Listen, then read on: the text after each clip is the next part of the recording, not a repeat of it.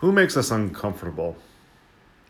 I know there's certain people that make me very, very uncomfortable to be around, and quite honestly, my sin says there's some people I'd just rather not see. And it strikes me by this gospel reading that often I'd just rather not see Jesus. I'm one of those people that if a commercial comes on or television asking for money and they show people suffering in all kinds of horrific conditions, I want to turn away. I don't want to gaze my eyes upon the pain and suffering of people. This past September, when we were in Seattle dropping off Hannah for school, I was struck by the huge population of homeless people in Seattle. And most of them are very, very harmless. Most, practically probably all of them, were probably more afraid of me than I of them, and yet I didn't look at the homeless as simply a population. I looked at the homeless as an issue or as a problem. I didn't want to see them. I didn't want to be asked for money. I didn't want to be panhandled. I did not want to see some of the things that I saw. And so I could do what so many of us can do who've had urban experiences. I could see through them.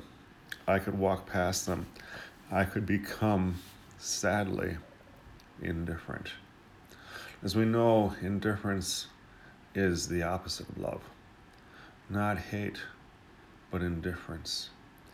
If we can dismiss the plight of anyone, no matter their circumstances, if we'd rather not see no matter their circumstances, if we'd rather not engage no matter their circumstances, then I believe Jesus has some pretty harsh words for us. Today's gospel reading really is very much a surprise. I used to love it.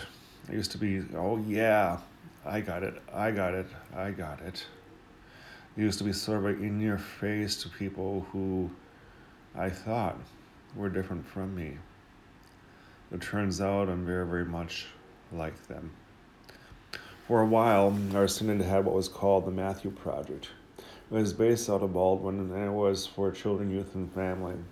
And the idea was to collect laundry kits every fall and kind of make sure that at least we were remembering in gesture, without actually probably seeing, the least of those amongst us. And it felt so, so good. And I used to say, okay, this is it. This is the chapter of chapters. And it is full of wonderful surprises. Bad surprises and good surprises, but both wonderful. Both sides are caught by surprise and they ask, when, Lord, did we see you? When? How about that? Usually surprises are good. And all along I used to think, okay, I'm in the sheep camp. But I realized, no, not necessarily so. There's also more surprises that shock my faith to the core.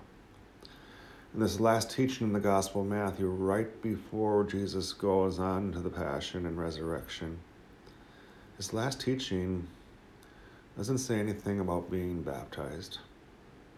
It doesn't say anything about confessing with our heart and our lips. There's no call for any of those things, but rather it's a call to the heart, which should not be a surprise because all throughout Scripture we hear that God looks at the heart. God sees things differently.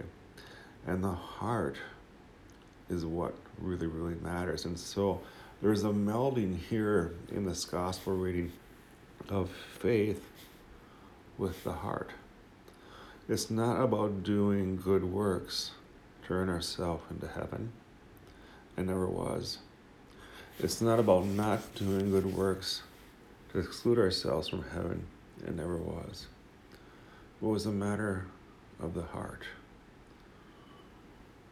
Faith and the heart go hand in hand.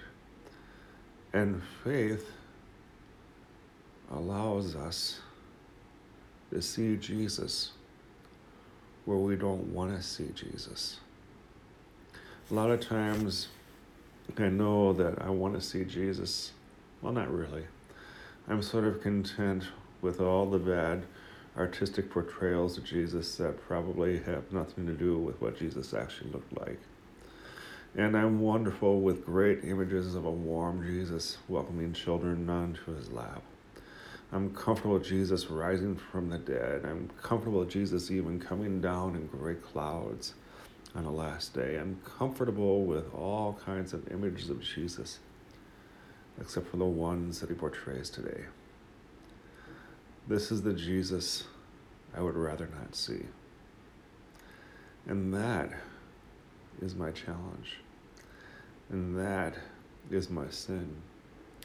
And that is my own undoing. That is my goat making. Because the reality is that when I don't want to see Jesus, then I am missing out on life changing now and life everlasting. Because my heart then is in check. I'm challenged, and I, in this challenge, realize that, faith is difficult. Faith is complex.